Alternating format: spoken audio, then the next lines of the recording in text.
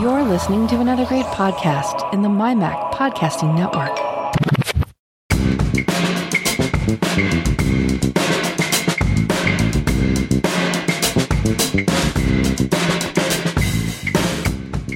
Hi, Melissa. Hey, Elisa. Time for episode 344 of Geekiest Show Ever. Yep, looking forward to it. We're going to be talking to your mini-me finally. Yep. So, but little spoiler alert, we already did. So we just had an interesting conversation with my son, Shane, who is a teacher, and we talked about teaching in the era of COVID. What is it like? What does he go through? What are the tools that he uses? So that was a good conversation. So we will be bringing that to you shortly. That's really about it for now. Just want to mention very, very quickly, Joe Biden won the election. Yay. Yay. Yay. And sadly enough, a little bit before we started to record, we heard the very, very sad news that Alex Trebek has passed away. Yeah. Yeah, from pancreatic cancer. He did live longer than he was originally expected, which he's acknowledged many times, but it was one of those things where you know it's coming, but it still hurts. Yeah. When Yeah. you find out. An icon of my generation. Yeah. So rest in peace, Alex Trebek. So without any further ado, here is the interview. Enjoy the show. Okay, so Melissa and I are here with my son, Shane Pacelli, the fifth Your grade, mini-me. my mini-me, my fifth grade math teacher's son. So Shane, why don't you give us a little background, tell us what made you decide to become a teacher, and just tell us a little bit about you. All right. Like my mom said, I'm Shane Pacelli. I believe it was sixth grade when I decided I wanted to be a teacher. And back then it was for a funny reason. The reason was because I thought grading would be fun, which it most definitely is not. But since then, the reason I wanted to be a teacher was because I love working with children and helping children. And as an elementary student, I struggled mightily, didn't like school. My mom laughed at me when I told her I wanted to be a teacher. So I wanted to target those students because I know what it's like to struggle at school, not be a strong reader, not enjoy school. So I really feel like I can use those background skills to help those students who are struggling. I went to college in the top of New York for 4 years as an elementary education graduate degree. And then I came back home in the Albany area to do my master's degree as an educational technology specialist. Trying to find a teaching job in New York was extremely hard. I was a substitute for a couple of years, and then I became a computer aide, which was aide pay. So that was really a very low salary, but it brought me into the elementary schools, which was great. And then So you wanted to marry technology with education? Did you want to be like a computer lab teacher before you went into math? No, I didn't want to be a computer lab teacher. Or teach computer science? The reason I chose the technology as my master's was because I wanted to stick out. From education, That's smart, yeah. You had literacy, special education, curriculum and instruction, or technology for your master's. And I wasn't really interested in literacy. It turned out that at the time in New York, they were begging for teachers who had the literacy background. So unfortunately, I did not luck out by choosing technology, but I don't regret choosing technology at all. Right. Yeah, because look at what we have with STEM is such a rich field right now. It's so important. And he also had his mom to help him with projects. Yes. Yes. We talked about that on a previous podcast. Yes, she was a huge help. So I was the computer aide for a little over 2 years. And then December of 2013, a Facebook friend from college posted that there was a job opening at his school in a very rural area in North Carolina. I jumped on it and moved about a month later. I didn't realize you'd been all the way down south. Yeah, I moved about a month after that interview, January 2014. Taught in North Carolina for 2.5 years. Wasn't the best teaching experience, although North Carolina itself was amazing. And then I found this job, and this is currently my 5th year already at the district I'm at in Virginia, on the eastern side of Virginia, another rural district, but it's a great community and I love it. So not too terribly far away from home, a couple hour commute when you want to go visit mom, huh? About 7 hours. Yeah. Oh, that is a pretty Yeah. big And commute it's then. not It easy is. to fly. It's No. at least when he lived in North Carolina, he lived where there was an airport, so it was easy to fly. It was about 20 minutes away. So that made Yeah. it easier. Now you really can't. You can fly, but it's a good, Yeah. hour and a half to an airport. Easily an hour and a Yeah. half to the airport. Yeah. Mhm. Yeah, so it's So just what have easier to you drive. guys done over the years? Have you done road trips and just met each other halfway, or Lisa, you go down and No, we've only stay been in- down there once. I don't drive long distances. oh, Yeah. She doesn't like to visit me, apparently. Yeah, so I might, because my that husband could doesn't. be a good thing, Shane. Take it while you got it. Well, because my husband True, works, true. 100 hours a week, he just doesn't have the time. Yeah. So Yeah. unfortunately, we came down about a month after you moved into your house. Yep. And because I have the big car, so we were able to buy like a lot of the large purchases, get into my car. So we went down for a weekend. Hmm. But no, usually Yep. Shane comes home to me. So Yep. how did you? So you got this job in Virginia, and that's where you've been for the last 5 years, did you say? Correct. And This is my 5th year.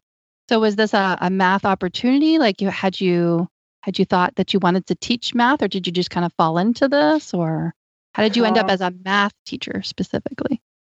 I honestly don't quite know how Okay. that happened. We know I it's went a to calling, so Yeah, I went to a job fair in April of 2016 before I moved to Virginia, and it had the surrounding counties.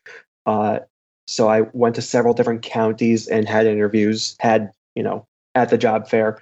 And then this specific school gave me a call a couple weeks later. The assistant principal ironically went to the same exact college that I went to Oh, in there New you go. York. And I feel like that was my in. I feel like that's how I got Sure. it. And the job that he gave me was 4th grade. And at the time, I didn't know what subjects I would teach. So when I came in and met the 4th grade team lead teacher, I ended up I taught science, language arts, and 1 math the Mhm. first year at my school. And then I knew the 5th grade math teacher was leaving. Him and his wife went back home to Ohio, where they're from. And I went to the principal. I said, "Hey, I really want 5th grade math." Aha. And she gave it to me. And after 2 years of teaching 5th grade math, I was kind of fed up with Uh-huh. the age Yeah. group because they Uh-huh. are a lot. That's- yeah. That's a tough transitional age. So I asked her to go back to 4th grade. So Uh-huh. last school year, when we got cut off because of COVID, I taught 4th grade again. I taught Virginia studies and 1 math. And then she asked me right before we closed for COVID, she said, "Hey, I really need you back in 5th grade math because the current 5th grade math teacher wasn't terribly strong." So Uh-huh. she asked me to come Yeah. back, and I said, "Okay, I'll come back." Oh, okay. So So I bounced I had- around a lot between 4th and 5th. So that was my next question is like, it seems like that is kind of, I'll say typical because I've worked in, as I told you, I worked in a couple different elementary schools and I've volunteered. So I've been in and out of elementary classrooms, so to speak. And I have seen that there's just a lot of movement around with teachers. It almost seems like, I don't know if it's part of the course, if it's something that they do to kind of keep things fresh, or if it's a matter of trying to find the right fit. But I have seen, and I've known, friends of mine who are teachers who have kind of like switched back and forth between 4th grade, 5th grade, or sometimes they'll go all the way down to 2nd grade. But it does seem like there's, you are either cut out to be a kindergarten teacher, or there's just there's very specific age groups. And it does seem like they fluctuate and they move around a little bit. Sometimes it's by choice. Sometimes it's because a spot needs to be filled and maybe they have a better candidate for this other spot or something. Do you find that to be true at your school? Is there a lot of movement? Like, for example, you're teaching 5th grade now. Do you expect to be teaching 5th grade for the foreseeable future, or do you expect that maybe you'll go down to 3rd grade, or what are your kind of limits? What is the age group that you're most comfortable with, and are you willing to ever say go to middle school, or you're like no way? Do you draw the line at middle school? So my school has a little bit of both. We have sometimes where there is a lot of movement within grade levels, and there are a lot of times where teachers have been at that grade for a very long time. For example, second grade teacher's been there for a good 20 years. Oh, wow. Before I got here, the fourth grade teacher was there for 20 plus years. The fourth grade teacher who I'm friends with, she's been there 14 years. So there are a lot of teachers who have stayed at a grade level. But like you said, sometimes the principal asks us to move based on she feels we might be stronger at a specific grade and so on. So for me specifically, I'm certified K to 6. Okay. However, I knew there was a certification thing also. Yep. Mhm. However, our district sixth graders are supposed to go to the middle school next year. I don't believe I'm even allowed to go to the middle school because you need a specific endorsement Yes. for sixth grade specific subject. And I don't have that endorsement. And honestly, I would not want Right. to go to Okay. middle school. The lowest Not I'd be surprising. willing to teach is probably third grade. Okay. The little kids just are a little bit too needy for me. Uh-huh. So I enjoy the older kids because you can be a little bit more sarcastic with them, which I am at times. And they understand it and can dish it back at me, which I like.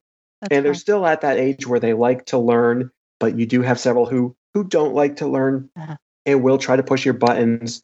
I really don't know what my future holds in terms of will I stay in fifth? Will I go back to fourth?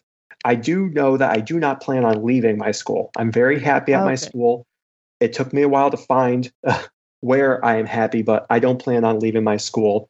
I had the opportunity last year to become the PE teacher Oh. because I took a test to take to be certified in PE. Uh-huh. And my principal kind of led me to believe I would be the PE teacher this year because we had that void. But then right before COVID, she said, Right. I'm sorry, we did Uh-huh. hire someone else who had more experience than you. And that's when she asked me to become fifth grade. So I Wow. think I will stay fifth math for Yeah. quite a while, but who So knows? he's not out of the question, though. It's not. I could go to another school, Mhm. PE. I'm certified K to 12 for PE, but I Oh, do really? not have any interest being a high school PE teacher. No Yeah. thanks. Yeah. And like I said, I'm happy at my school. So I don't think I'll look at other schools for PE, but who knows? There's definitely something to be said for it because, like I said, I've been in different schools. There's definitely school cultures, and it's different. It's like a whole ecosystem, and it's not a one size fits all for sure. Although they try to make it be that way with standardized testing, but there's definitely different cultures of schools that I've seen. But suffice it to say, you're comfortable within that range of like third to fifth grade, and if you had to switch grades even every year, you'd be comfortable with that. And that was my other question: was where's the cutoff between what starts middle school for you guys? So are you saying it's sixth grade? Because here it's sixth grade. That kind of shocked me because growing up, sixth grade for me as a child was still elementary school, Yeah, for us and too. so. Yeah, and it depends on the school. Sometimes they're K through 5 and sometimes they're K through 6. So are you guys K through 6? Yeah. Currently, we are K to 6. Uh-huh. They're in the process of remodeling our middle school to make it bigger. And as of next school year, 2021, 2022, sixth grade is supposed to go to middle school. So we'll be back to K5. Okay. And a lot of that has to do with enrollment and population, Absolutely. people moving Yes. out, and birth statistics and all that kind of stuff. It's all very, very fascinating. Yeah. So a little bit, I kind of want to bring it back to you because we are the geekiest show ever. So we do like to talk a little bit more about the technology parts of things. So you mentioned that you studied technology, and I guess a new question that I have for you is, what about that studying do you feel helps prepare you for what we're now in the midst of, for what you've been kind of like, what's been put on your lap now with all of this technology and having to teach remotely? And maybe we should take a little bit of a step back and you explain the history of how you got into teaching, and now we're talking about where you are with teaching, but then also explain a little bit to the listeners about, where you are in your state, and are you, like, I know, but for the listeners' benefit, are you teaching remotely? Are you teaching hybrid? What does it look like at your school right now? And how has your technology background helped either prepare you for this or kind of, informed you about what was to come? Yes. So our district closed on Friday, March 13th. And that was we found out together.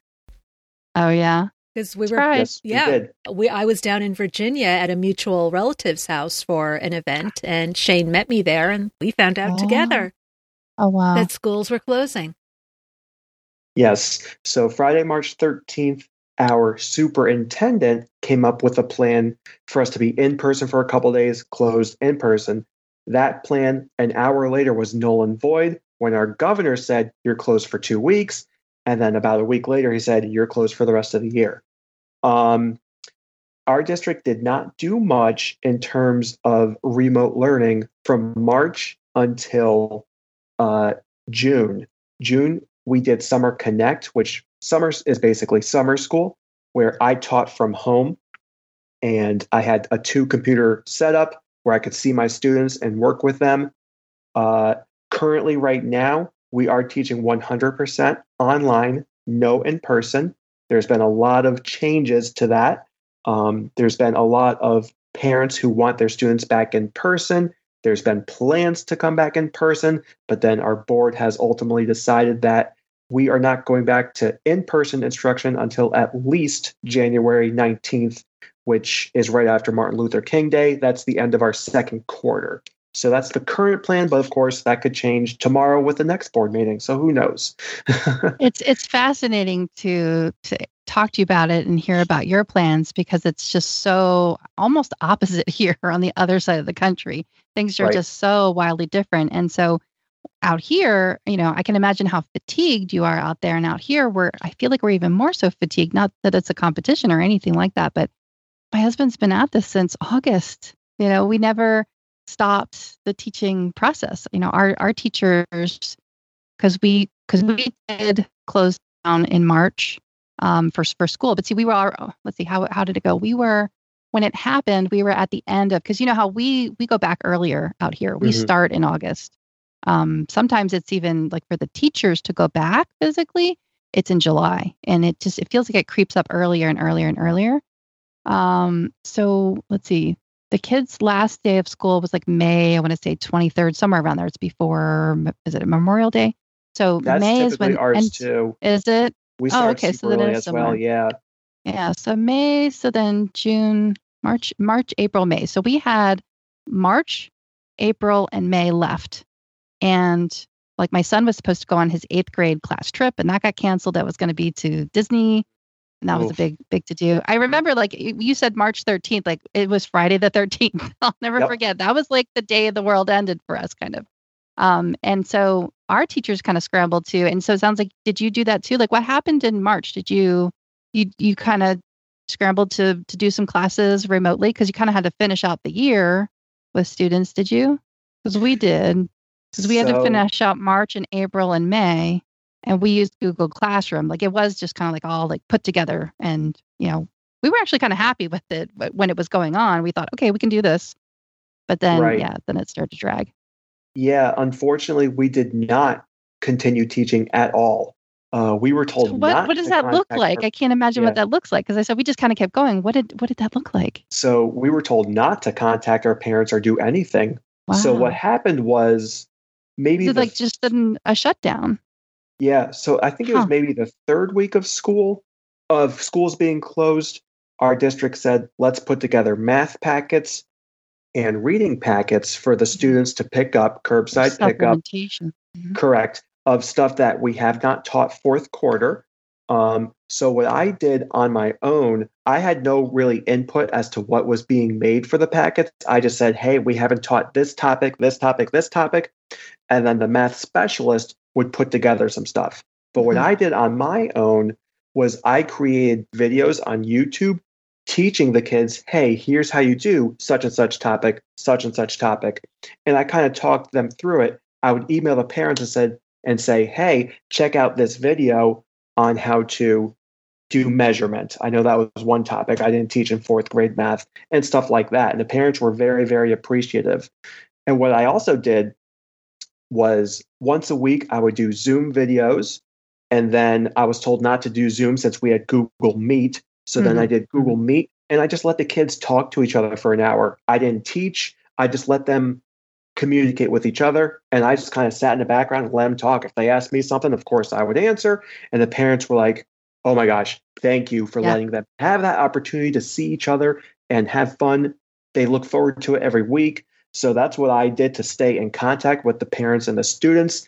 But in terms of teaching, I did very, very little from March until I did Summer Connect in June, which is very different than a lot of school districts, Well, Shane, even surrounding districts. I'm gonna have to correct you there, because when you say you did very little, no, you did a lot, actually. Yeah, I would I not did say you more did than very others. little. I Yeah. know it probably feels that way to you because you're used to teaching. For you might mean something, but for us as parents and community members, that does mean a lot. And I can tell you that speaks to your answer speaks to three things. It's your personal conviction and your calling. I mean, it's a calling to be a teacher. You have Mhm. to kind of answer that calling. And it sounds like that's what you were doing. And the second thing is, I bet that probably helped you prepare, whether or not you knew you were doing it at the time. But it sounds like you were doing a lot of like processing of like, how am I going to wrap my head around doing this in a digital way? And I think that's really fantastic. And just, kind of rising to the challenge of creating those videos. Nobody asked you to do that, but you felt it was necessary to do that. And it really was. And then the third thing that is so important is, and that's what everybody's really hurting about, never mind the economy, of course, that's, obvious, but the socialization with kids. And I can't tell you how much I appreciated it. And almost, I guess that's what's frustrating me now is I feel like we've lost it a little bit, because now where we are is we're kind of like back to work mode, which it feels good. Like it feels good that the kids are kind of hitting their stride a little bit, but my little one's still struggling. They're still struggling with this total another lack of socialization because of the way things are. And for you to have done that early on, where you realize that these kids just need to see each other. They just need to see each other. They need to goof around. They need to show each other their slime. I think you put that in the message. That cracked me up. I sure did. Yep. They Oh, love yeah. slime. The pets and the slime, Yeah. they loved it. Just to give them that opportunity. And I can't tell you, I know you don't have kids of your own, but my gosh, when that was happening a little bit with my kiddos early on, because I, like we said, I have a fifth grader. So I have like a student, that kind of fits in your lifestyle there too. And so, yeah, that was happening early on with, they were kind of doing what I was thinking about at the time as kind of like icebreakers, or just kind of like, let's just, and even my husband at the high school level, they kind of did instruct the teachers a little bit as to say, don't focus so much on academics right now. Just, get to know the kids, ask them questions, get them like kind of talking. It was just kind of a support kind of thing, getting to know people, having the kids be able to see each other. Early on in language arts, what I really appreciated that my kiddos teacher did was she was reading to them. She was reading a story to them. And, we're kind of a high performance family. I don't like to see like idle hands or laziness. I'm kind of strict when it comes to that. And I did struggle with this a little bit, but then I learned how to relax. There were a couple times where I'd go into his room and he'd be sitting there and he's all like, curled up in his chair, and he's not sitting up straight, like this is not the time to be telling kids, sit up straight and, put your hands on your desk and stop wiggling around. No, he was just all kind of curled up in his bed, or not in his bed, in his wheelie chair, but other kids were curled up in their bed. They'd take their Chromebooks into bed. And the teacher was reading to them. And a couple of times you could see kids like, we're going to lose him. And they fall asleep. And the teacher would be like, so-and-so, wake up. And all the kids would giggle because the kid fell asleep. It was just really cute. At the time, I was like, oh my gosh, a kid fell asleep in class. That's terrible. That's awful. And then I realized that, how wonderful is it that these kids are made to feel safe? They're safe. A teacher is giving them attention while their parents might be, we're all going out of our minds trying to figure out how to keep our families safe. But never mind, while we're worrying about that, the teachers are there. They're there. Maybe not in person, but they're there. You're still there. You're still being present and in the moment, and just, reading to the kids and doing whatever's necessary, answering that calling, processing, preparing for what is to come, and being there for the kids so that they can sit in front of the computer and they're not thinking about COVID. They're not thinking about all this other stuff. In fact, I've noticed that a lot. Teachers are, at least out here, they're kind of careful to not say things like, they don't say like, when we come back to school, like next year or something like that. They just say, when we get together, when school starts. They never really say dates or anything. It's never put in a language that makes the kids feel like, well, we're never going back to school again, or we're not going to see each other for a whole year. Like that, they're really careful. I'm very careful about choose that their as well. words very, very carefully when it comes to little kids like that. And that's been something that parents have had to pay attention to too.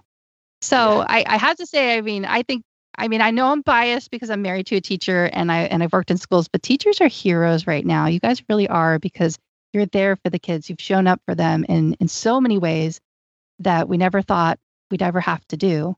So I just wanted to thank you for that personally. And I just think it's wonderful that you guys have been able to do this, and all of the prep work that you've done has not gone unnoticed. So where are you at with it now? You've said that you're comfortable. It was very stressful in the beginning. You said trying to learn all of this stuff and put these things together, and you're making these videos and you're preparing these packets and supplementation just to try to get the kids cared for. But now you're kind of you've hit a stride, would you say?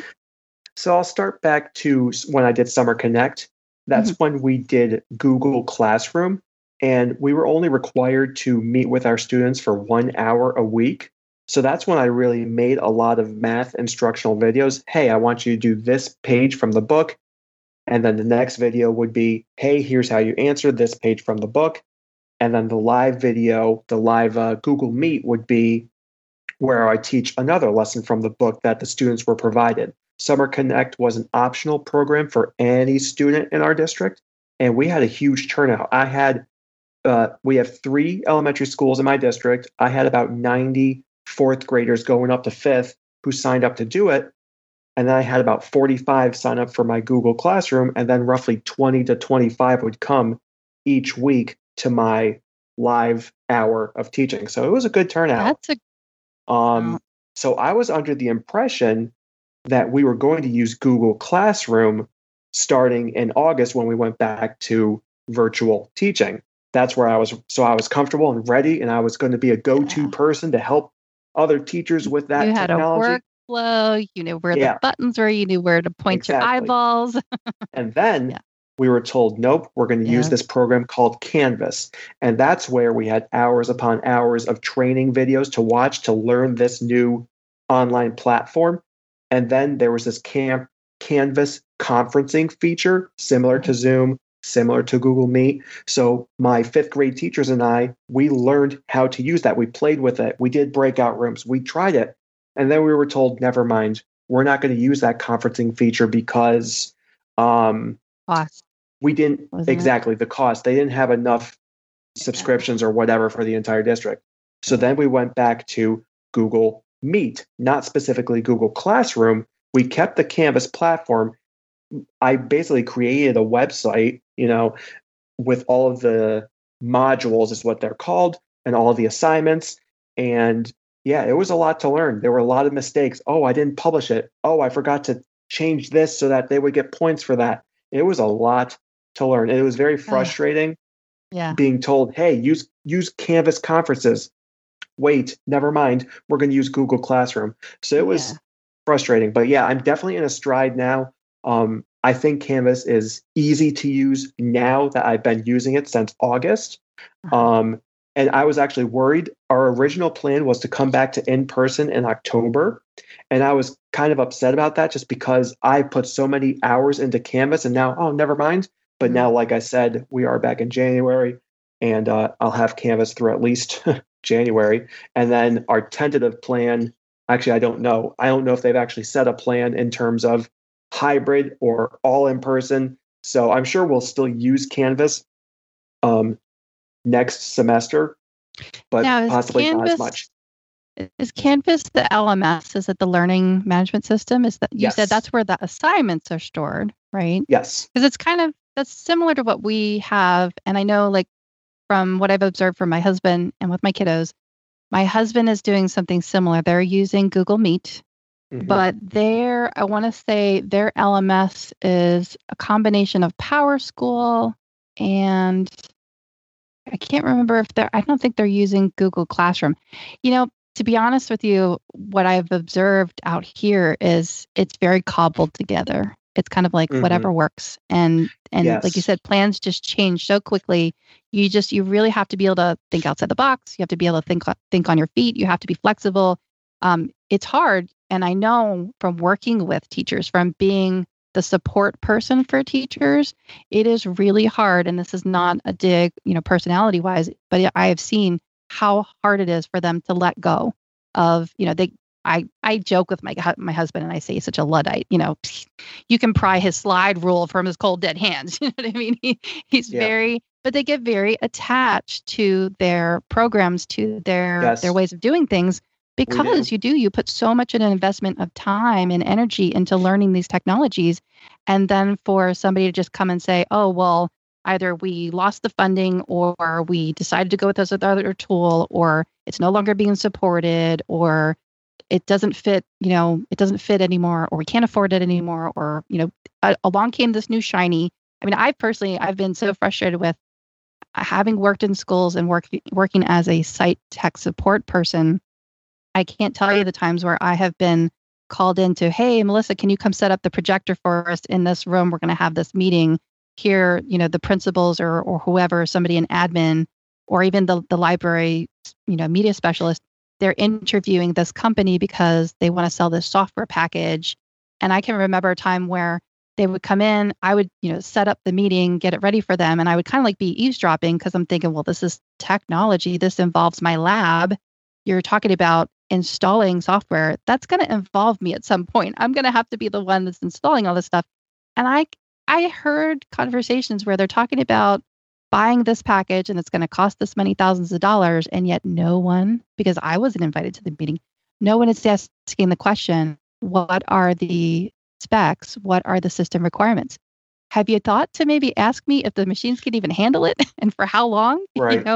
Are we going to need RAM? Like I have all these questions swirling around in my mind, and I'm thinking, they're not always the people that are right for the job or are getting together and answering those questions. So it's very, very cobbled together, and I can see how immensely frustrating it must be when there may or may not be a lot of oversight when a decision has to be made on, oh, well, sorry, all these teachers spent their entire summer in training and professional development, and maybe they were paid and maybe they weren't. Most likely they weren't. Spending all of this time investing, learning this thing, and then we're going to just change it up on you and we're going to try this other thing. It's like, well, that wasn't time very well spent. So I Yeah. guess my next question then is, it sounds like, and this is just what I've seen with my husband and with my kids' teachers, it sounds like you're always having to like reinvent yourself. Have you felt now with this experience that things not only maybe can change, but will change? So are you at a point where can you let go of that? Can you say to yourself, okay, I know I just spent all of this time learning this thing and now they want me to learn this new thing. Oh, it's so frustrating. Do you have any advice for teachers about letting go and saying, okay, it's time to learn this new thing? I mean, you guys are perpetual students, you're the teachers, but you're also the students. You have to learn all this stuff. Yes. I am okay with learning a new thing because, like I said, we learned a brand new testing platform this year. We learned a new online program called Canvas. Special education teachers learned the new IEP system they had to use. So I'm okay letting go of Canvas. Mm-hmm. Hopefully not for good, because one good thing about Canvas was Virtual Virginia, where the state of Virginia provided lessons for us for math, which I incorporate. Yes, I do my own stuff with math, but I also incorporate videos and stuff from the Virtual Virginia lessons. So that's been good.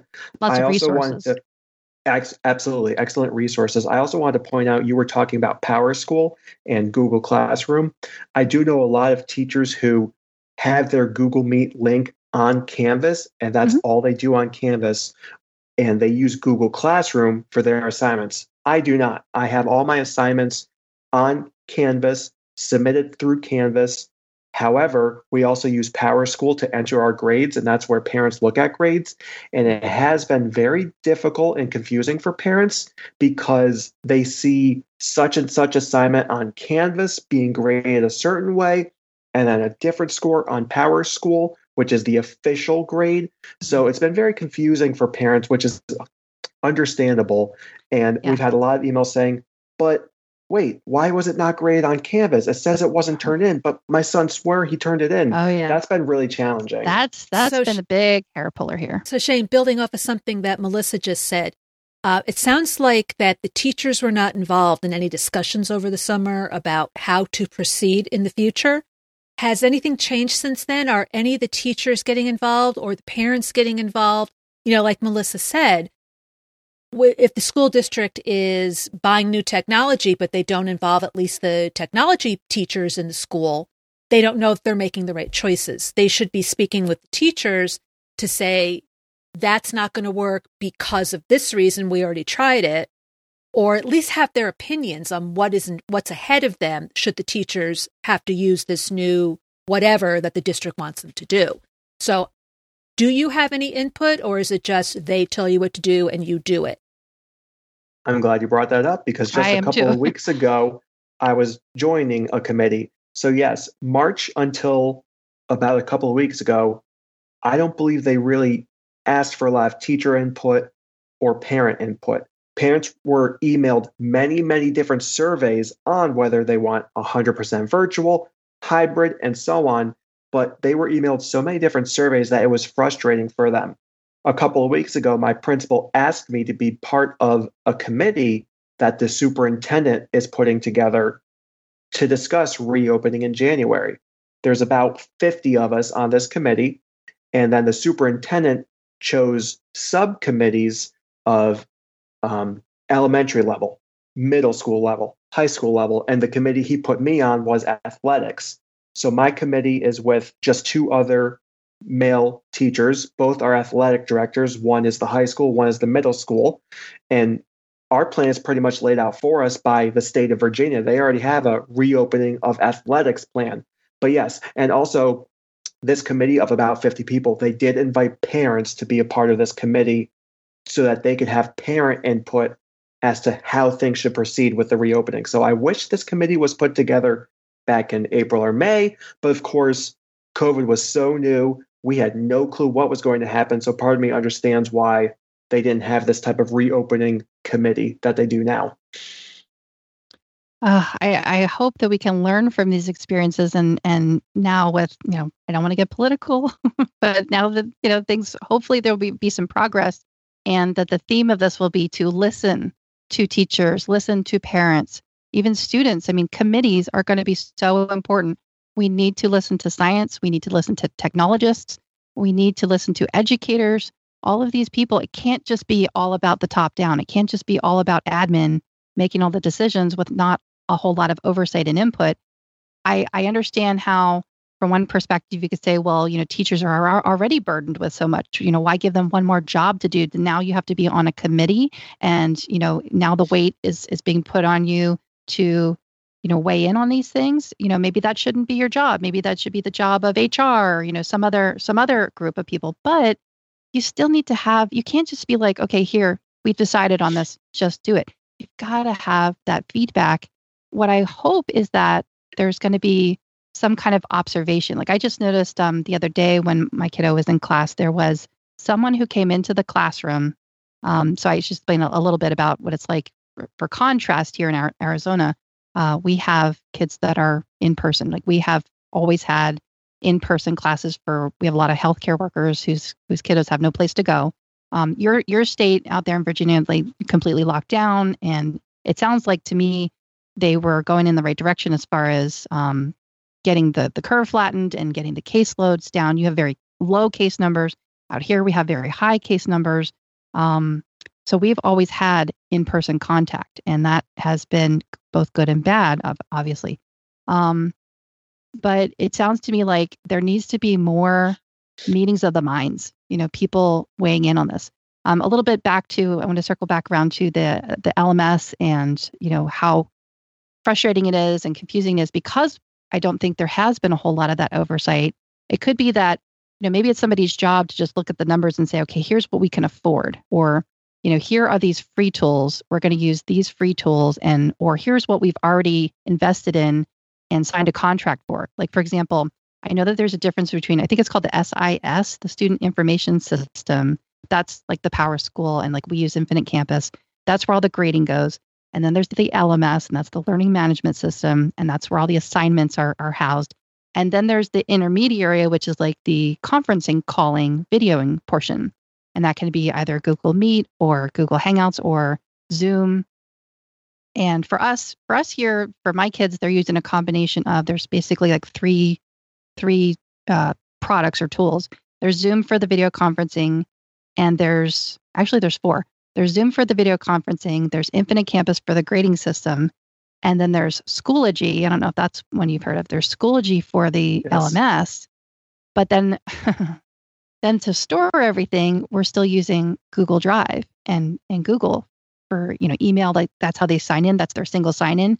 And you also brought up in the questions that we asked, you also brought up Clever. So there's also Clever. There's BrainPop. So, my gosh, I mean, talk about cobbled together. Yes, it's resource rich, and that's wonderful. But as from a parent, it's a nightmare to have to, over the at the end of last school year, I spent way too much time, like, probably hours at my son's. We didn't have his Chromebook at the time, but I knew that we do have one-to-one here. So we have Chromebooks for all the students, both my husband's and my school. Nice. But the problem is, as I just outlined, you have all of these tools that we have to use. Yes. And then sandwiched in between is the video conferencing.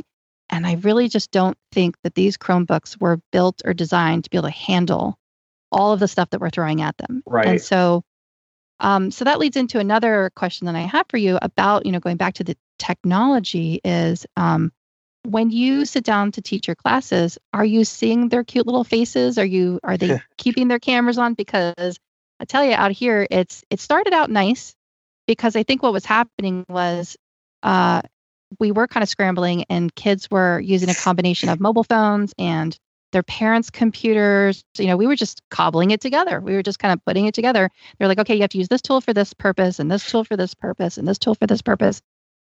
Okay, so we got it all installed. And then we all were like, oh my God, we don't have the bandwidth. But now we all have to like upgrade our routers, or, we have to buy, an additional data plan, or, oh my gosh, we're running out of data. I mean, it was just a cluster.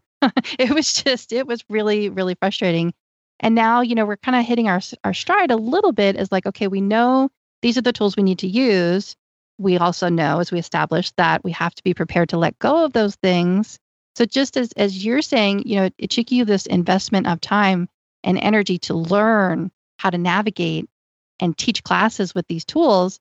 The parents now also have to do it, because now the parents have to figure out, we have to learn the tools too, so that we can help the kids. Because, and I always say that I'm very hesitant. I do not like to use the word homeschooling, because that is not what I'm doing. I am not homeschooling my children. No. There are legitimate homeschoolers, and I support that. But this and that are two different things. I am assisting with distance learning, with remote learning, whatever you want to call it, distance or remote. But I do feel a little bit of the pangs of what it must be like to be a homeschooler, because now I am having to supplement, and I am having to, so many kids are getting left behind. As great of a job as you guys are doing, there's still something missing, and that can't be helped. And so we're kind of having to fill in the blanks. My kids get really frustrated with me. I'm like, but hey, if you were in school right now, you would have a dean, you would have a disciplinarian, you would have, they wouldn't have a school nurse, unfortunately, but I'm the school nurse, I'm the dean, I'm the disciplinarian, I'm the principal, I am the one who knocks here at home, so you will answer to me, so it's I have to wear so many hats, and I'm so frustrated and exhausted. I too feel the calling. I mean, I'm an educator in what I do myself. So I do feel the calling, and I do feel like it's necessary to do this work, but boy, is it exhausting, and there's so much to learn. So how is it for you? You've kind of hit a stride as far as these tools, but what are some of the other, I don't want to use frustration, but what are some of the other challenges that you're having to overcome as far as like now kids are kind of like dropping off? They might not always be turning their camera on. And sometimes you want to be mad, you think, they don't have their camera on because they're lazy, because they just, they're fatigued. They're just not wanting to try. But what I have found from talking to my husband and from observing what I observe with the kiddos like I said, we do have Chromebooks, we do have one-to-one. That's nice, right? But like I said, they're not the best at being able to share their video. And what I see is happening, like for example, at the high school level. So I have a high schooler and an elementary kid. At the high school level, there's the social aspect where the high schoolers, they don't want to show their face. Never mind, like when they're in person, they're wearing hoodies and they want to cover their face with their hair. That's Absolutely. just developmentally appropriate, right? We expect that that's going to happen. And so that there's that going on. But then there's also the fact that even at the little kid age, they do want to show their camera. They do want to show their video. But then what ends up happening is when you start throwing all these other things at it, like, okay, now we're going to go into this assessment tool and I need to be able to see your screens, or I'm using Hapara and I need to be able to observe what you're doing. And oh, by the way, you also have to be showing your camera. You also have to have your microphone on. All of this bandwidth is being throttled through these devices and it just can't keep up. So I'm sitting there like observing classes, and maybe you see this too. Like you probably hear this, Mr. Ellie. It's like you hear the kids like trying to ask the question. Like right now, my little one's going through spelling bee practice, and it's interesting trying to listen to them like call in, to unmute themselves and say something. And it's, I mean, we do a podcast, and Lisa and I are used to that. You might hear some artifacting when you go to listen to this because we're running this through Skype, and then to have that be like just a constant. It's just, that's how it is, when you're conducting these classes. So what kind of challenges are you having to deal with now as far as that's concerned? Are your kids coming? Are they keeping their cameras on? Are they able to keep their cameras on? Not let alone do they want to anymore? Good point. Two quick things I wanted to point out that you were talking about before, and I'll come back to that. Number one is you were saying most of your state of Arizona is back to in-person. In Virginia, we do have a lot of surrounding counties that are doing hybrid plans. Just my county, for whatever reason, is not. The second thing is the committee. You said some teachers don't want to be on the committee. I was actually honored to be chosen because my principal thought that highly of me. They wanted 1 3 to 6 teacher for the committee, and she chose me. So I was honored. Yes, it is one more thing I have to do, but I was also honored to be chosen. So now back to your technology question and frustrations. You are absolutely correct. Beginning of the year, many students had their cameras on. They were ready to go. Now I teach 3 different blocks of students, so about 60 students total, and majority of them do not have their camera on. And that is very challenging for me because at that age, they know, oh, my camera's off. Now let me go play video games. He'll never call on me. And when I do call on that student, I purposely call on students with their camera off because to see if they're there. One student the other day whose camera is always on, she's always participating. She said, I want you to call on me more. And I flat out told her, I said, you do know I don't call on you because I know you know the answer and I want to call on other students to see if they know. She's like, I know, but I love participating. And I said, I love that, but I want to call on other students. So yes, I'm struggling with that.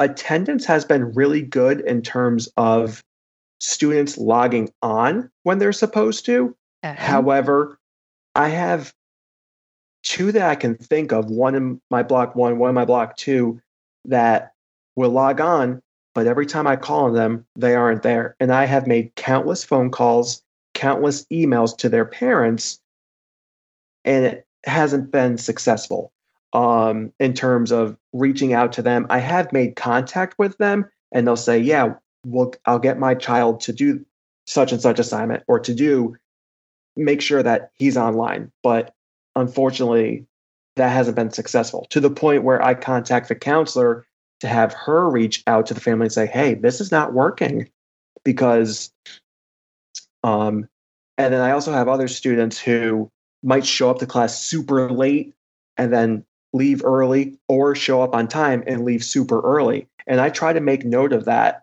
And I try to contact that parent and say, hey, your child came late, your child came early, left early. I try to also reach out to parents when I don't see the child at all, to see if it's because they were having technology issues, or a lot of times when I tell the parent that the child didn't show up, they said, I had no idea. Thank you for telling me. They will be on tomorrow. So the cool thing about Google Meet is right after I close out of that Google Meet, within 2 minutes, I get an email that tells me exactly what time I logged on and left, exactly what time every other student logged on and left. And I keep all of those emails just in case a parent says, my child was on. I can go back to the email on that specific day and say, no, they weren't. So it has been frustrating in terms of getting work from some students. And I do see a lot of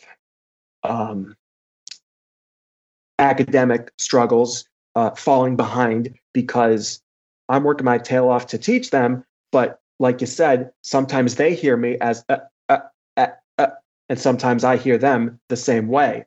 And they'll shout out and say, Mr. Pacelli, my screen is black. And I'll say, leave it and come back. Leave the Google Meet and come right back. And they do, especially the students who are trying to work. They will leave and come right back, which is frustrating to me because I don't know if they're leaving because of technology issues or if they're leaving to leave.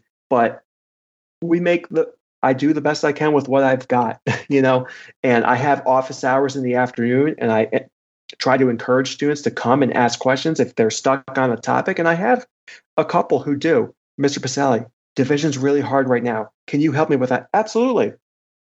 I bust out my whiteboard and we work on some division.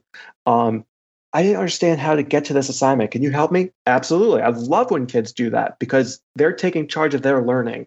And I'll tell you what, if I were a fifth grader, when I was a fifth grader, I wouldn't have done that because I did not like school when I was in fifth grade. I can attest to that. But speaking of that, my mom would definitely say, get help, Shane, if you need it. Yeah, okay, Mom. Yeah. No, I wouldn't do that in fifth grade. All three of you. It's like a broken record. If you don't get it, stay after school with the teacher. That's what they're there for. That's why they have office hours. But what have you learned as a teacher and as a person during all of this? Like, what do you think you have learned this experience has taught you between COVID and between teaching online? As a teacher, even before COVID, I already knew to wash my hands and sanitize profusely. So I didn't have to learn. I did not have to learn how to wash my hands more thoroughly because I've already been doing that. When you're around kids that age, it's like they're still losing teeth and they're still coming up and like talking to you and spitting on you. Bloody nose, sneezing, bloody noses, all of it. Yeah. Yes. That's why you have bloodborne pathogen training, right? Oh my gosh, every year. Yes, every year. In addition to CPR and EpiPens and all the other trainings that we have. Mandatory diabetes reporting. Training. Yep. What have I learned? What was the question again? As self or as a teacher and as a person? Yeah, like what what have you learned about teaching, about life, about however you want to. What's the COVID crash course?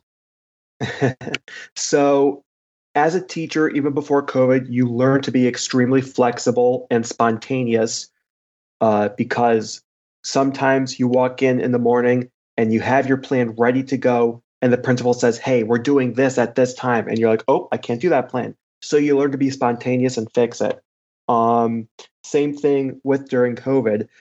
As we've talked about, so many things have changed. You're going to use this program. No, wait, no, you're not. You're going to use this program. No, wait, no, you're not. So you just learn to be as patient as possible, be as flexible as possible, be as accommodating as possible. I am not a parent myself, so I don't completely understand what parents are going through, but I try to empathize with them because I know it cannot be easy with them trying to do their job, them trying to get their child to get onto their computer, to do their classes, bring their children to daycare so that they can work. So I try to be accommodating and helpful with that. We appreciate that so much. Yeah. We try to be a little bit more strict Q2 with due dates. Like we try to keep an assignment open for 2 full weeks to give them time. One particular parent emailed us back and was not happy with that because her middle school child, they didn't have that type of strict deadline. But in my opinion, I feel like 2 weeks is plenty of time to get that assignment done at whatever time works for you. If it's 7 at night, because some of my students do their work at 7 at night. I don't care what time you do your work, just get it done. I prefer you don't do it at 10:30 at night. You should be in bed, but I have no control over that. I know. I worry about the timestamps. Like sometimes I'm in there looking at something at 11 p.m. So just so you know, it wasn't my little one. It was mom. Yeah, no, I definitely see this timestamp. I'm like, oh, you're up at 10:30 doing that? Okay. And another concern I have is there's 2 requirements every day for my math students. One is this 3-a-day assignment, just 3 questions a day. And the other is this program called Extra Math, which is adding, subtracting, multiplying, and division fact fluency. It is not the most exciting, but it's extremely important for fact fluency. That's like rote memorization and recall, right? Exactly. It's just 9 times 5, boom, 9 times 3, and just continuous. It asks them for about 10 minutes straight of just those rote memorization, which isn't the most exciting, but it's so important. Anyway, it I've noticed that some students have done it during my math live instruction, and I've called them out. I don't see it while they're doing it, but I'll see it later, and I'll email them and say, hey, you cannot be doing that during. Oh, well, I was listening to you and doing it. No, you need your full attention on me and not working on extra math during class. You do that after class. And my 2 requirements should take the students about 15 minutes after asynchronous learning, after live teaching is done. So I personally don't think it's a lot. Sometimes I do throw a 3rd assignment to give them. Like tomorrow, I have them doing a multiplication of decimal assignment, which will take them a little bit of time. However, I'm not going to know if they did it with a calculator or if they did it, without. That kind of leads us to the last question before Melissa teaches us something, you and I, because I know you've got to get going. What advice do you have for teachers who are struggling right now? Or maybe a college student, or maybe just an older adult who went back to school and wants to be a teacher? Do you recommend they become a teacher, or do you think run for the hills? Or should current teachers don't do that, just they're leave? doing that in Arizona. We have the teacher. Do you shortage. recommend that they just leave and find something else? I mean, what kind of positive reinforcement do you have that you can share with us? So as a teacher right now, stick together with other teachers. Vent to other teachers because we know what you're going through. Be understanding of all your students and their parents because you don't know their specific home life situation. Really try to work with them to get that child to do that assignment. In terms of staying with the profession, stick it out. You knew going into this profession that it wouldn't be easy. And during a pandemic, it has become that much harder. And as a teacher, you're typically very flexible and open to change. So remain flexible, remain open to change because you know change is going to happen constantly. Don't get frustrated about it. Just basically suck it up and deal with it because you have to. And then try not to show that frustration to your students because they will see it, especially the 5th graders. They see all of your frustrations. They see all of your panic and your patience or impatience. So that was a good thing with me in terms of technology, having that Summer Connect to play with it. I learned how to be more patient with it. I've been very lucky. I teach at school where some teachers do teach at home. For the most part, our school internet has been good and I have not been kicked out very often. A couple days ago, I did get kicked out during class. And I was getting a little bit frustrated, and I told the kids, I'm like, I know it's not your fault I'm getting kicked out, but I was able to get back on about 5 minutes later. And I just said, if it happens again, you know what to do. Do your 3 a day, do your extra math. But my patience was but my patience was kind of gone that day. And I had a kid shouting out a lot. I said, if you shout out one more time, I'm kicking you out because I do have the remove button. I can remove the student. And that's the cool thing about Google Meet as well. You can turn off the chat. Because a lot of times with my math, I'll have them type the answer in the chat. But if I see they're talking about not math stuff, boop, I just click a button and turn it off. Super easy. That must be a nice feature that you like now that you didn't have when it was in person. Yes. Huh? I love that feature. Whenever we do get to go back in the classroom, I can just imagine all the teachers going, where's the mute button? I'm going to be telling students jokingly, mute yourself. But that'll be funny. That'll be something to look forward to as a holdover. The bad part though is they can unmute themselves so easily.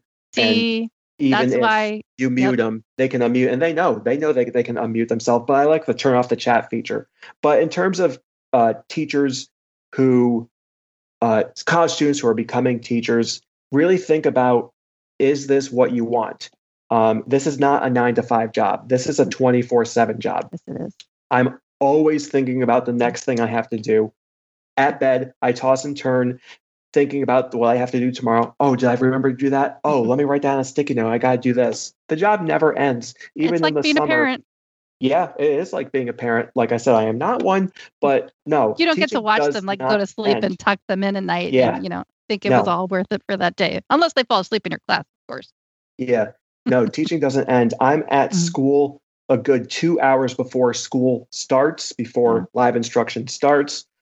I do typically leave a little bit early, but that's so I can debrief myself and get ready for my second job. And then after my second job, I come back and do more schoolwork. So I'm glad you brought that up because I wanted to ask you about boundaries. That's something I know my husband is struggling with. I'm struggling with I it. struggle with it Is too. boundaries. And I'm starting, like I belong to teacher groups and stuff, and I'm starting to see people say that, watch your boundaries. You're not a quick stop store. You're not the 7-Eleven. You just said, I mean, it is, yes, we all know it is a 24/7 job. That doesn't give people license to take advantage of that. So, and also you have to be the boundary setter for yourself. I know my husband's really struggling with that a lot. I just kind of made a mandate that I said, you have to come out and have lunch with us, because he has been eating lunch at his desk. And I said, you get a half an hour, which isn't a whole lot. But I said, why didn't you come out? Oh, I had to answer these emails. There's always fires to be put out. And not only is he supporting students, he's supporting other teachers because he's a veteran teacher. So then he feels like the weight of, yes, then you're supporting other teachers for struggling. I'm the fifth grade team lead. So that's another job title I have. Yep. So many hats to wear, but you've got to set those boundaries. So for my boundaries, when I get home from school about 3:30, I don't do any schoolwork or very, very little before my swim practice, my second job. I come home, I do a quick check, maybe 15 to 20 minutes to see what students have done the required work. I have a little checklist to check it off, and then that's it. And then I watch a lot of TV at night, and I don't answer emails after like 7 o'clock until 5 in the morning when I'm up the next day working out and then checking my email. So I don't sleep a lot, but wash his brain.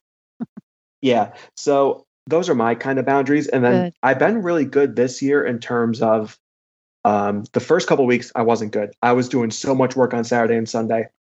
Lately, I've been working so hard at school that I'm able to relax over the weekend. Yesterday, I did nothing school related. Today, I spent maybe an hour or two, which for me wasn't much. It was just a little last second. Is my Canvas ready for tomorrow? Is my module ready and set for the students for tomorrow? So I really tried the best I can to leave most of the schoolwork at school, but for me, it's impossible to do that completely. Yeah. And I just make sure I work out a lot to de-stress. I watch a lot of TV and, and work out simultaneously, right? Yeah. I watch TV, listen to music, and run the treadmill in the morning. That's great. That's great. Yeah. So I wanted to give you one more closing thought, not just for you, but for the listeners, before we do our little tip to round this out, was a quote that I see posted a lot in teacher circles and stuff is, be who you needed when you were younger. And I would like to extend that thought to the teachers as well. Be who you need. If you need somebody to tell you, nope, it's time to cut it off. No more emails. I really wanted to drive that point home, that that's something that I'm observing is really a struggle. And I think we all have to be very careful because teachers are getting burnout. Parents are getting burnout. Students are getting burnout. We are very, very fatigued. And it's really important to try to focus on what we can let go. It sounds like, we've all done so much work to lay this groundwork and this foundation. And let's utilize that. Let's help each other with technology. That's why, I have so many, I'm having to practice it right now. See, I have a whole list of things that I want to ask, but we could just turn it into a whole other episode. And I've got to let it go. I've got to set a boundary here and say that we need to be who we needed when we were younger, even now that we're older. So thank you so much for coming on and talking to us, Shannon. This was really, really fantastic. I think I would like to talk to you and pick your brain about other things in the future. I think it would be fun to just even get down into the nitty gritty about, attendance taking and how to get more engagement, that kind of stuff. And with technology, focused on that. So I did want to, if you had any closing thoughts also. I do. Good. Go ahead. Yep. All right. The one last thing I want to tell is we're all in this together. Teachers, parents, students, please be patient with one another. Please be understanding. Please don't lash out at the teacher if you're frustrated with the teacher for something he or she did or an assignment that they didn't see your son, daughter do. Same thing that goes with teachers. Don't get frustrated with your parents. Be patient with your parents. Be patient with your students. We're all in this together. It's a unique situation that we've never dealt with before. So we need to have grace. We need to have patience. Much easier said than done, but we're in this together. We all have the end goal, which is for your child to be successful. Wonderful. Thank you so much. That's my son, I would everybody. like to Elisa's mini me. So I wanted to leave you with like a little bonus parting gift, if you will. And maybe you know how to do this, but maybe you don't. I'm kind of hoping that you don't, because I wanted to teach you both something. So what I would like you to do is get out your iPhone. And first I should ask you, are you both running the latest version of iOS, which is iOS 14? Yes. It should be 14.2, but this was something you could do even if you haven't updated. So do you have your iPhone handy? Mm-hmm. Yes. What I would like you to do next is go into the Photos app, and I just want you to pick a picture at random. And then once you've got it open, I want you to push upward on the screen so that it goes down just a little bit. And tell me, do both of you see? Don't say anything yet. Maybe hopefully the listeners will follow along too. But do you see a map where it says places and nearby photos, that sort of thing? No, that's not what I see. You don't see a map? No. I see something else. Directly below the picture, do you see kind of in a gray area, does it say add a caption? Mm-hmm. Yes. Yes. That's what we're going to learn about today. So captioning is a new feature in iOS 14 that I have been waiting for so long. So what I'd like you to do is pick one of those pictures, and I want you to add a caption there. So for my example, for this demonstration, I have a cute little picture. Maybe I'll put this in the show notes. Maybe I won't. I have a cute little picture of my dog, Opal, and she's wrapped up in a little towel. And my son was trying to make her into one of those little towel seals. And so I just took this picture, and for the caption, I added puppy, which is going to kind of be a little bit too vague. But then I added, what did I put? I put seal. I put towel puppy. So now that I have the words towel puppy, that's more of a unique search. Now for me, everybody knows I'm nuts with the pictures. I have like over 60,000 pictures on my phone. So it did take a little while, but eventually it did index. Now that I've entered that caption there, later on, if I wanted to go find, where's that cute picture of Opal that I took where I dressed her up as a little towel puppy, I can type in the search terms towel puppy, and it now finds the image immediately. So Very whenever cool. you're taking a documentation picture, like say maybe Shane, you had a lesson on a whiteboard or something that you took a picture of, you can now put a caption on that picture. And then say you wanted to use that for a lesson later on down the road, like weeks from now. If you've remembered, if you're pretty diligent about keywords that you use. I mean, this is not exactly a keyword. It's close. Keywords would be nice. Maybe that'll happen in a future update. But like I know Elisa uses this for a lot of genealogy. She uses keywords and stuff. I do too for a lot of things. But at least now you can get a caption into the metadata of the picture. And then when it synchronizes to your Mac in your photos, you can then go searching for that caption and find that picture, which is just fantastic, but even more so when you can do it on your phone. Because if your phone is what you have with you and you're looking for that picture, if you were diligent about the captions that you used and you remembered, if you do it in a keyword fashion, then you can go and you can find things now based on what you typed in for that caption. Here's a tip So within a captioning tip. photos. Here's a tip within a tip I just found. When you said to scroll up and then you said the map and so forth, is there? That is true when you take a picture, because I scroll to a different picture that I actually took and I can see effects, people, places, I can see the map. that original picture I opened was a screenshot.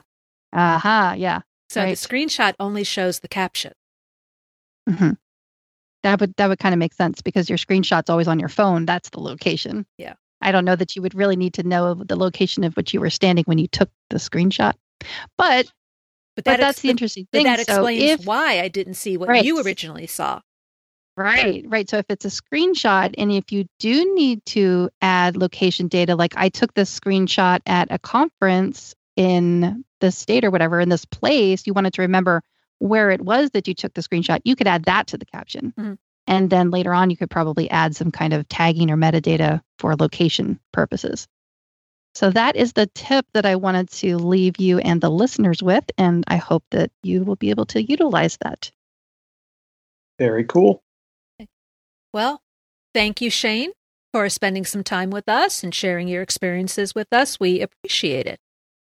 Yeah, we'll have to have you back. Conversation. Thank you for having me. Okay, we will talk to you soon. All right. Okay. Thanks, Shane. Bye. Thank you, Mr. Pacelli.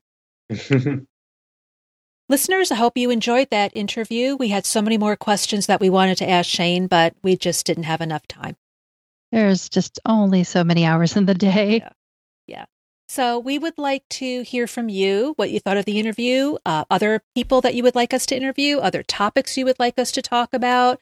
Let us know. You can reach us at Geekiest Show on Twitter, or you can email us, and that is... What is it? I don't have it in front of me right now, to be honest with you. Is it podcast? Podcast, yeah. Podcast at geekiestshowever.com. It's podcast at geekiestshowever.com. We really do want to hear from you. We want to hear about topic ideas, interview ideas, what you think about what we talked about, any questions that you might want us to relate to people that we have spoken with. I'm sure they are happy to answer. So please reach out. Let us know what you think. It'd be great to get some feedback. We want to know if you're even listening out there. Hello out there. Does anybody have time to listen anymore?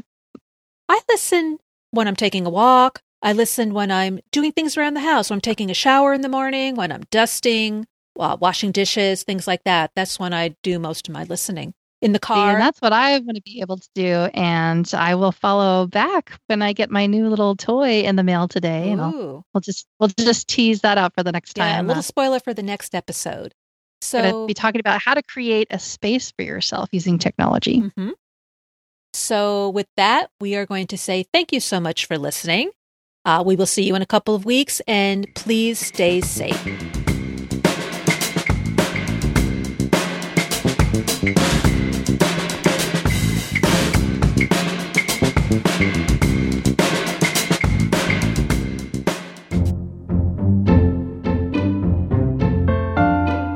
Hi, I'm Bart Busschots, host of the Let's Talk Apple podcast. Every month I gather together a panel of Apple followers and we digest the month's Apple news. Our aim is to step back and take a 40,000-foot view of all things Apple. We're the perfect complement to the many great daily news shows out there. Listen and subscribe at www.lets-talk.ie.